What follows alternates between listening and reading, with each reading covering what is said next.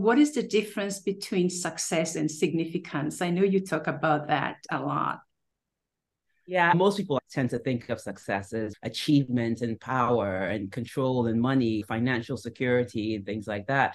But significance for me is impact. It's being able to leave the world changed, leaving a legacy of some sort, But I've since redefined my definition of success. For me now, it's really living a life of love and compassion, a life that inspires other people, not to be like me, but to be more of themselves. That's a successful life to me, where you're able to inspire people when they hear you speak and they hear you be transparent and be authentic in the way that you're living your life. There's something that sparks up within, right? That's what purpose really is for me. It's really igniting part of you that is your own unique creative energy, but it also sparks something divine in the other person as well. That's what significance really is. It's having the ability to be able to inspire other people and have them be more of themselves.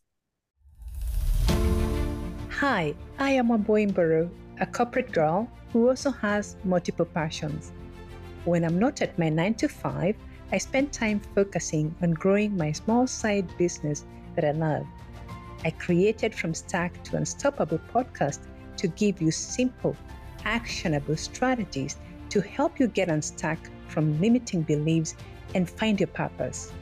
If you're a professional, a 9 to 5er, or an aspiring entrepreneur, and are looking to get out of your comfort zone, use your God-given talents and passion, you, my friend, are in the right place. Let's get started.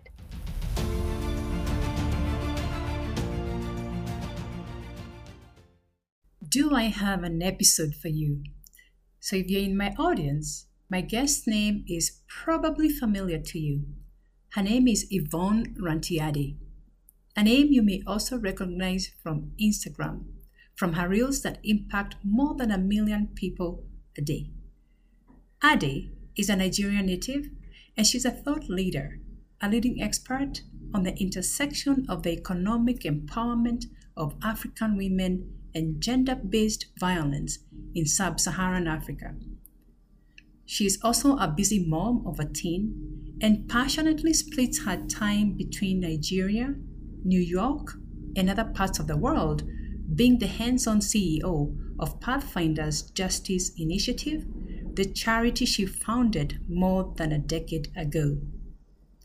Ade is also a trained English barrister, a published writer, a researcher, and a speaker. Her work has been featured on multiple radio and television news outlets, including CNN, CNNI, BBC, and Al Jazeera, among others. Now, when you look at the impressive work that she is involved in, it's clear that she has a whole lot of passion and purpose. But believe it or not, she wasn't always an entrepreneur. In fact, her high-profile law career at a New York law firm left her feeling unfulfilled, and is exactly what kickstarted her journey to build something that she truly loves by becoming a full-time advocate on behalf of women and girls.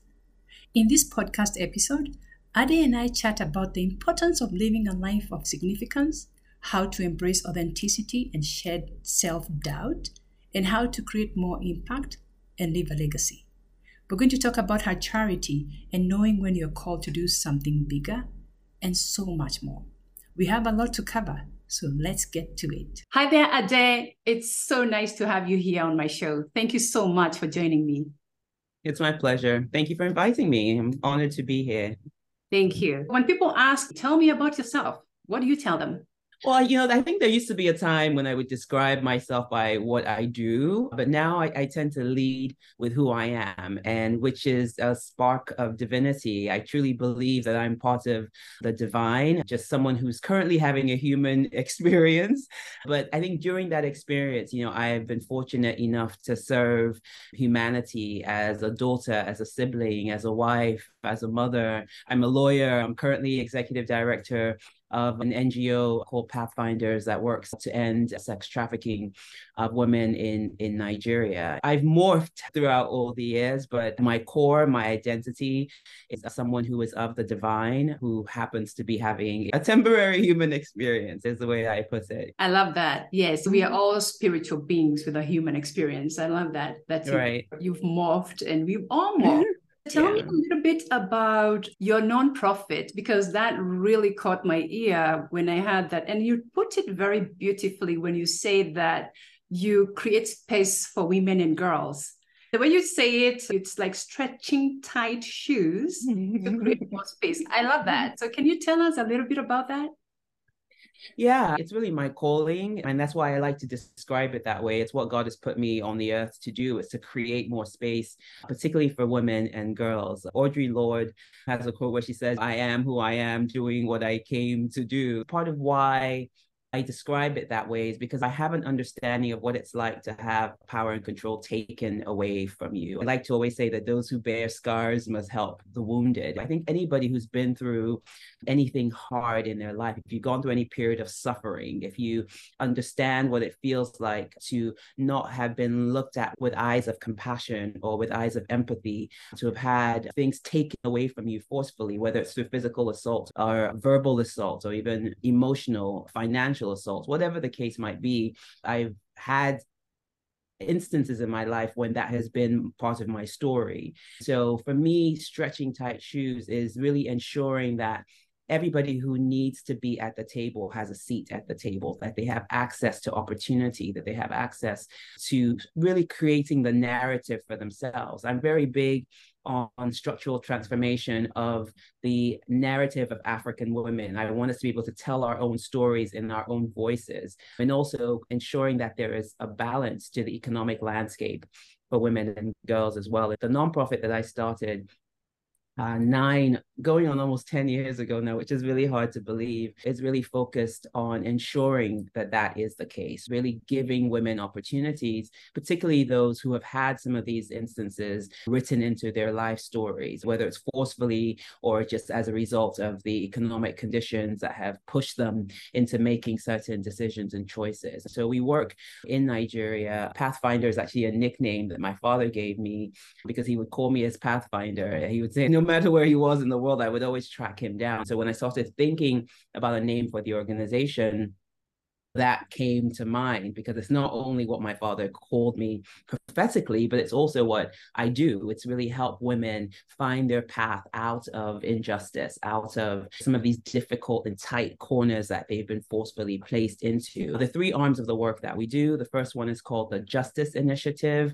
I like to just refer to that as influencing the influencer. It's the arm of the work where we work with the people who have the power to end trafficking and end sexual violence against women and girls. So we partner with government organizations. We do capacity building for them and for other CSOs that are working in the space.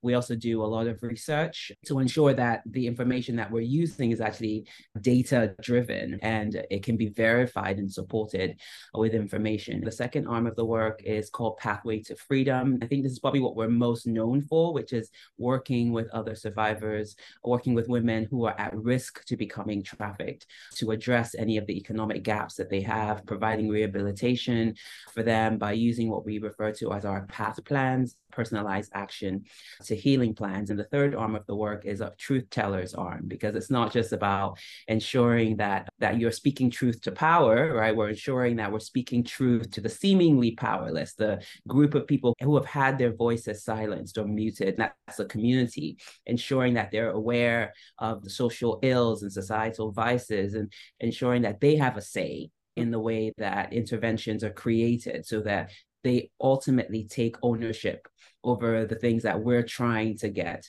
the changes that we're trying to create in society. So that's the awareness raising arm of what we do. Awesome. That's quite profound. You said there are three branches. Yeah. Please tell me again what those three, just the names. I know you said the healer. The three arms of the work that we do are the Justice Initiative, Pathway to Freedom, and Truth Tellers. Very good. How is that going? Is it specifically in Nigeria, or did you have offices in other parts of the world? Yeah, it's difficult work. It's challenging work because trafficking is a $150 billion industry. And so when you're taking money out of the pockets of traffickers, it makes it very challenging for them. So you can imagine that if a trafficker has 10 to 15 women that they're exploiting, each one of them can generate $100,000 a year in profit for that trafficker. When you're fighting against these sorts of things, you recognize the extent to which it is embedded within systems. In Nigeria, where we're mainly focused, although we work with other NGOs as partners in 12 other countries across Africa and primarily in Europe, I started to recognize how laced into particularly governments, you see officials who are steeped in corruption, working with human traffickers as well. So for the most part, it almost feels like they're almost one step ahead because it's a network that allows for the proliferation of trafficking. Overall, though, I would say that we're making some progress. There's still so much work to be done.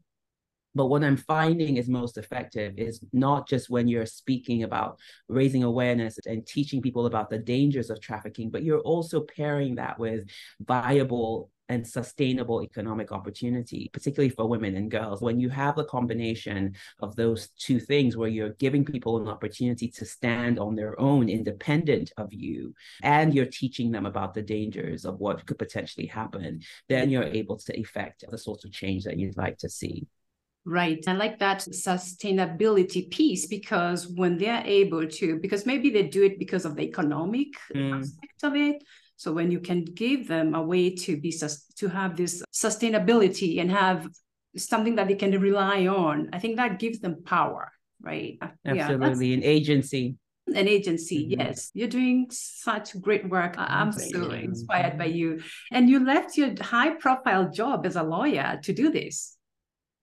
I did. I resigned in 2014. I always knew that I wasn't going to be doing that for the rest of my life. I was a partner at a law firm. And I think by most definitions, I was successful, particularly for a Black woman who was working in New York. I knew it wasn't what I was called to do. I think life and the spirit of God, for me, I'm a person of faith, just consistently kept telling me that this is not your full story. But I always say that no experience is ever wasted. I think all of the knowledge and the journey of becoming a good lawyer, all of the skills that I gained from that, I've been able to transfer into the work that I do now. But yeah, I resigned in 2014. I was reading a book called Let Your Life Speak, which I think is, particularly for your audience, might be very helpful. It's by an author called Parker Palmer. And it's really about life, the fact that your life is constantly telling you what it wants you to do with it, but we're just not slowing down enough to pay attention to all of the details. For example, I'm not very good at mathematics, so I still count on my fingers. I still can't tell you how many million make 1 billion. I don't know. It's just not my strong suit. That's my life's way of saying, hey, honey, sweetheart, mathematics is not for you, my dear. Well, we're not listening to that. So if you are naturally gifted in something, you're a good orator or you're a good writer, these are things that your life is saying to you. Perhaps your purpose is weaved into that in some way, but we just don't slow down enough to take the time to connect all the dots. You know, for example, someone may have been living in a particular location and they fell in love with somebody and that person broke up with them and dumped them and everything, and they had to end up moving back to a different place. Your life is telling you that perhaps whatever it is I've called you to do is not in this particular place. The idea is to slow down and start to piece together the picture, and then ultimately you'll see that, wow, okay, I think that there is something here, from just slowing down to listen to what your life has been telling you. I just started reading that book on a Friday, and I came across a line in a poem that said, ask me whether what I've done is my life. At that point, I'd been practicing for 13 years, and I thought, this is not what I want to do. I love it, and I was successful at it, like I said, and I enjoyed the work, and I enjoyed the challenge of it. But I knew it wasn't ultimately what I was supposed to be doing. That was a Friday. I resigned on a Monday. And, I remember walking into my senior partner's office and handing him my resignation letter. And he was like, "What the heck are you doing? Are you mad? Who does this? Who would walk away from this to go and start a nonprofit? Why would you do that? How are you going to survive? And how are you going to live? You have a daughter and think about your life." I just had this strong sense of urgency about leaving in that moment. And I felt so sure and certain about it. And I was turning 40 at the time. And it was the kind of career shift that I think scares a lot of people, because you're accustomed to doing things in a certain way. And when you switch completely, particularly into a context where you're in a nonprofit, where you may not be making any money for some time, and your lifestyle is going to be completely different, it was something that I could understand why there was a lot of skepticism in my decision at that point. But I can 100% say that it was the best decision that I've ever made, because it gave me a sense of fulfillment and significance. That is so good. The fulfillment and significance. What is the difference between success and significance? I know you talk about that a lot. Yeah, most people tend to think of success as achievement and power and control and money, financial security and things like that. But significance for me is impact. It's being able to leave the world leaving a legacy of some sort, But I've since redefined my definition of success. And for me now, it's really living a life of love and compassion, a life that inspires other people, not to be like me, but to be more of themselves. That's a successful life to me, where you're able to inspire people when they hear you speak and they hear you be transparent and be authentic in the way that you're living your life. There's something that sparks up within, right? That's what purpose really is for me. It's really igniting part of you that not only is your own unique creative energy, but it also sparks something divine in the other person as well. That's what significance really is. It's having the ability to be able to inspire other people and have them be more of themselves. Wow, you are doing that, my friend, in your social media. You are inspiring us, and we can tell that divinity. You really are. You're leaving that impact, and I appreciate you so much. I really do. Thank you. You're welcome. I also see that you talk about a lot about self-worth and value.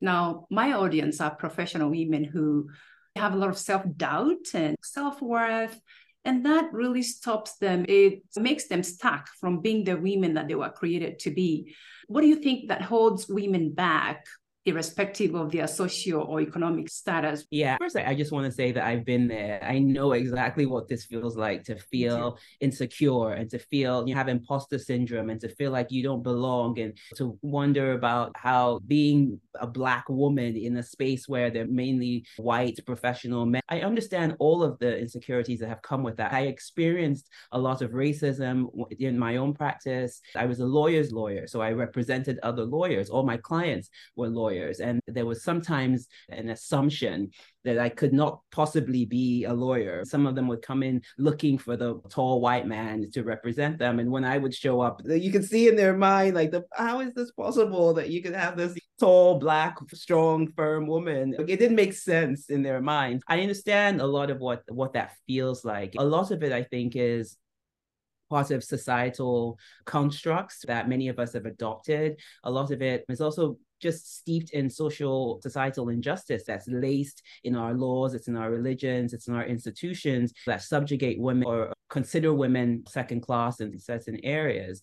But the truth of it is that the overwhelming majority is our own self-depreciating thoughts that we are unable to separate ourselves from, because we are not our thoughts. We are the awareness that is able to be separate from those thoughts. Our thoughts are based on our conditioning, our experiences, our education, but you are the divinity that has those thoughts. But a lot of times we associate ourselves so much with the thoughts that we think that that's our identity. So I think that those are some of the things that really tend to keep us in that space, is when, particularly if you've had some experience of trauma, that then complicates your reality, but it doesn't mean that you're not able to overcome it. These are things that all of us as women, professional women, have to face and we have to address, but there's a way to rise above it as well. For sure. I saw in one of your reels talking about how our thoughts really influence what we become. I know you said you pause and you meditate. What are some of the tools and strategies that you can share that we can use to stop holding ourselves back? What can you share that can help someone live courageously? Yeah, it's not easy, but I think the first thing is that you just have to make a decision that what you're currently doing is not working. Whatever it is you've been trying, you have to be able to say, this is something that I've recognized is really not serving me right anymore, particularly if there's trauma that's related to it. I always say that if you don't deal with your trauma, it will deal with you. So if there's something that has happened in your past, something that you have not been able to get over, whether it was a childhood traumatic experience, a big T trauma as they call it, where you've had sexual abuse, or a small T trauma where you were neglected, things that were supposed to have happened, where you're supposed to have been cared for by your parents, but they didn't have the time because they were always working, or no one took the time to invest into you, to pour unconditional love into you as a child. That's traumatic as well. If you know that that's something that has happened to you, you have to start to deal with it. Otherwise, it just sits there in your body and it's wreaking havoc in your body. It's not something that is inconsequential. You see people dealing with high blood pressure and dealing with neurological conditions and dementia, and some of it can stem from unresolved trauma in your life. Another thing I think for me that has really been a breakthrough is just the ability to be able to live authentically, because that's where your power lies. When you can show up as yourself, that in and of itself is an act of resistance. When I can come with my natural Afro hair and I can walk around in my African inspired jewelry and just be who I am and speak authentically and use my accents when I want to use it and not use it when I want to use it, and just be that is where your power is. So you're not trying to emulate somebody else. You are just showing up as yourself and taking up the space as yourself because you are worthy of that. I think that's something that I've grown into. I've not always been this way. I've grown into, and it was because I was able to address some of the trauma that happened to me in my own life. And I think the third thing I would say is just prioritizing the service of others. I think that when you are in service of humanity, it takes all of the attention off of you and your problems. Like, you realize how small you are, and you're able to transcend that sort of me, and mine thinking, because you are able to pour into other people. And then I would say, practically speaking, some of the things that you mentioned that I talk about, meditation, any contemplative practice where you're just able to sit with yourself and with your mind. So even before we had this podcast, I set my intention for the podcast. It's going to be a beautiful space where I'm able to share with you and share with your audience, and everything that's in my heart is going to be transferred. Even though it's not live in person, they will feel this as I'm speaking. Setting the intention in my mind, meditating, being connected with the divinity within me, and trusting the divinity to speak through me when I show up in spaces as well. I think those are some of the things that I would offer. Hopefully they would be helpful. They will be helpful. And I like that. I like the fact that you said be authentic. I think that when you're not trying to be someone else, it actually gives that energy back to you, because really it's a lot of energy expansion when you're trying to be someone else. It's tiring. Just being yourself and embracing who you are, Africanness, and whoever you are, whatever ethnic society you be coming from. I love that. I really do. Now, I also know that some of us, and maybe most of us, look for external factors to give us happiness. How does one cultivate unconditional self-worth just within? Yeah, it's such a process. Let me take that back, because there's some people that are able to get there overnight. So they just make a decision and they're able to move forward. But for me, it's been a process of really figuring out my identity. I mentioned at the beginning of the podcast some of the ways that I've been able to show up in my life first as a daughter, then as a sibling, as a wife, and then as a mother, as a lawyer, and all the different ways I've been able to show up. But none of those things are my identity. That's what I've done, but it's not necessarily who I am.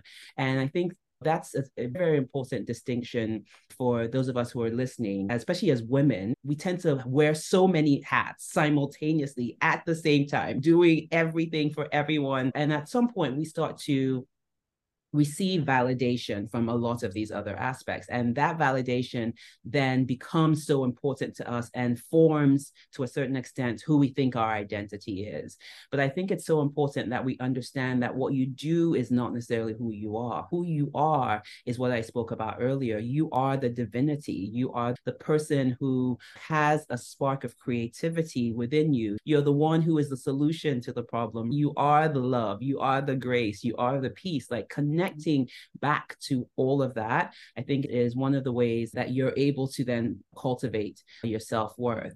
Another thing I mentioned, and I spoke about a little bit earlier, is just meditation and prayer. That has really helped me to still my own thoughts, still my mind, to really start to hear more and connect more with the divine. I think when I'm in those spaces where I'm able to just be quiet, I'm able to focus my mind, there's a connection that happens, right, beyond yourself, where you're able to, if you're a person of faith, and you don't necessarily even have to be, a follower of the way, because there's divinity in all of us, you're able to connect with that divinity. One of the things I did when I was going through a hard time, I went through a divorce.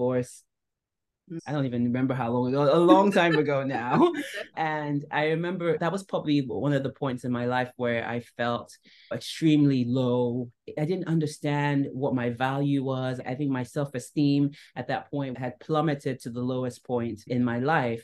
I remember having to remind myself who I am. And the way it showed up for me was cutting out pieces of paper, writing out on them, I am peace, I am love, I am God, I am power, I have grace, and sticking them all over my house, everywhere. Right. They were in the kitchen, in the bathroom, and in the toilet, wherever, because you feel at sometimes in your life that you're not worthy necessarily because of what may have happened to you in your life. I'm also a survivor of sexual assault and physical assault. All of that culminated at that point in my life when I was going through my divorce, and all the insecurity of everything just came back in those moments. I think doing things like that, really being able to sit in the emotion of what is happening and not be afraid that it's going to overwhelm you, and allowing yourself to walk through that process of healing, right, after, is something that many of us don't necessarily want to do. We want to just rush through it because nobody wants to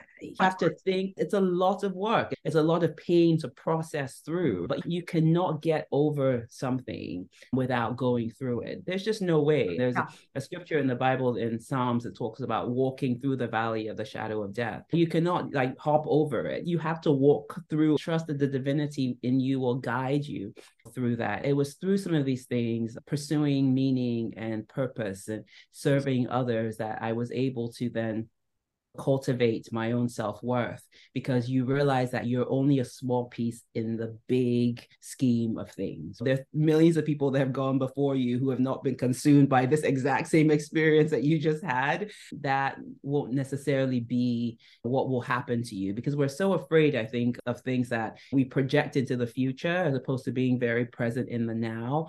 A lot of these things that we're afraid of never ever happen. They just create stress for us in the meantime. And so I think these are some of the things that for me have really served as a foundation to build my self-worth upon. It takes time, so be patient with yourself, and forgive yourself, and the same grace that you would offer to someone that you deeply love, offer to yourself. The same forgiveness and self-compassion. Watch the way that you speak to yourself. Dr. Gabor Mate has something that he calls conducting a compassionate inquiry, where you actually are able to be compassionate with yourself and to ask yourself questions in a loving and kind way, as opposed to, oh, I hate when you do that. Why'd you do that? Why'd you do it that way? You're so this, you're so that. Sometimes our parents' voices in our heads, or the people who caused us the trauma in our heads, and you hear their accent. Sometimes I joke about that, because that's how it got crystallized in your brain. So you have to be able to take that power back and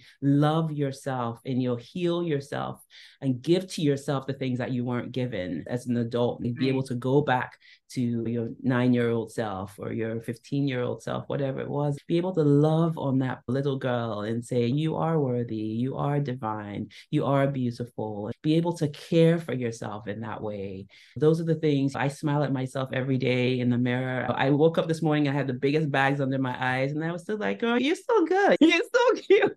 Because your brain doesn't know the difference. You might as well say. You might as well say positive things. It doesn't know the difference, and it actually gives what you ask for. What you keep in your mind, it's gonna say, okay, here it is. Yeah, exactly. Wow. This is beautiful. I could talk to you all day. But I want to be mindful of your time. And I do agree with what you said about the identity part. Just know who you are and whose you are. And sometimes for me, I normally just tell myself, I am the daughter of the Most High King. You know, those kind of things. It gives you like, what? I'm the daughter of the Most High King.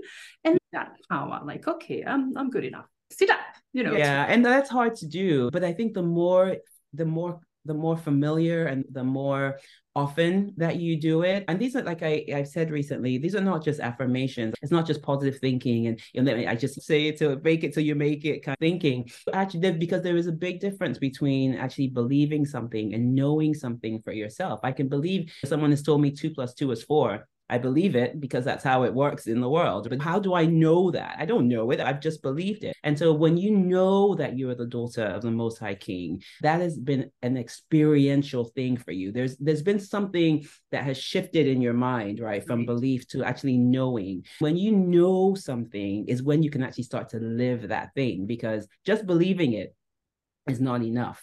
You believe it, but you've not experienced it. All of that experience, comes from being still, and some of the meditative and contemplative practices, the prayer that I talked about, where the Spirit of God can just, we say in Christian language, minister to you. I'll just give one final example of when I was going through my divorce. I remember there was a time when I was just losing weight and I was just in a really, really dark, quote unquote, dark space. And I remember just sensing the presence of God literally next to me one day. I was sitting there, I'd been eating one bagel for the entire day because I was just so sad and depressed and confused and lost. The presence of God was just right next to me. It was as if there was a person there. I know this, for those of you who may not really deal with spirituality, may sound a little bit strange and funny, but there was a sense of the Spirit of God being right next to me and saying, hey, let's share this bagel together. It wasn't condemnation. It wasn't a sense of you could have done this differently or why didn't you do this? It was just presence. Sometimes that comes in not just the Spirit of God, but in conversations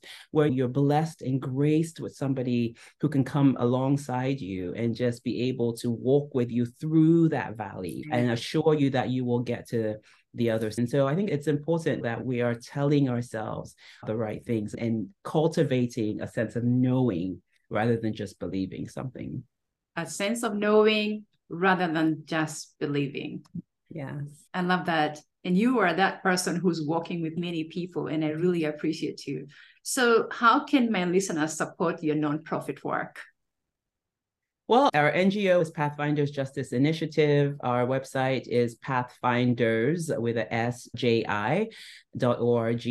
And on there are multiple opportunities. Of course, financial support, if you're in a position to do that, but that's not necessarily the top priority for me. I think it's important that you connect with something. So whether it's being able to volunteer your time, your services, we have volunteers all around the world. You don't necessarily have to be in Nigeria or even in Africa. You can volunteer by helping us with our social media, or helping to do some fundraising perhaps, or helping us to look for grants. There's things that I think people can do as far as their time is concerned. If they are able to volunteer the services and they can come to Nigeria, please come help us. If you're a doctor, I'd love to come to Nigeria.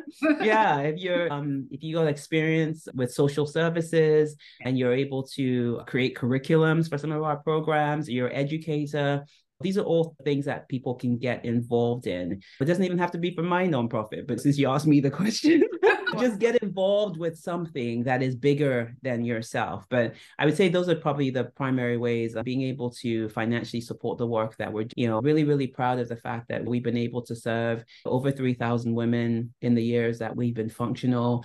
We raise awareness for over 1 million people every day through our social media platforms, our radio, television.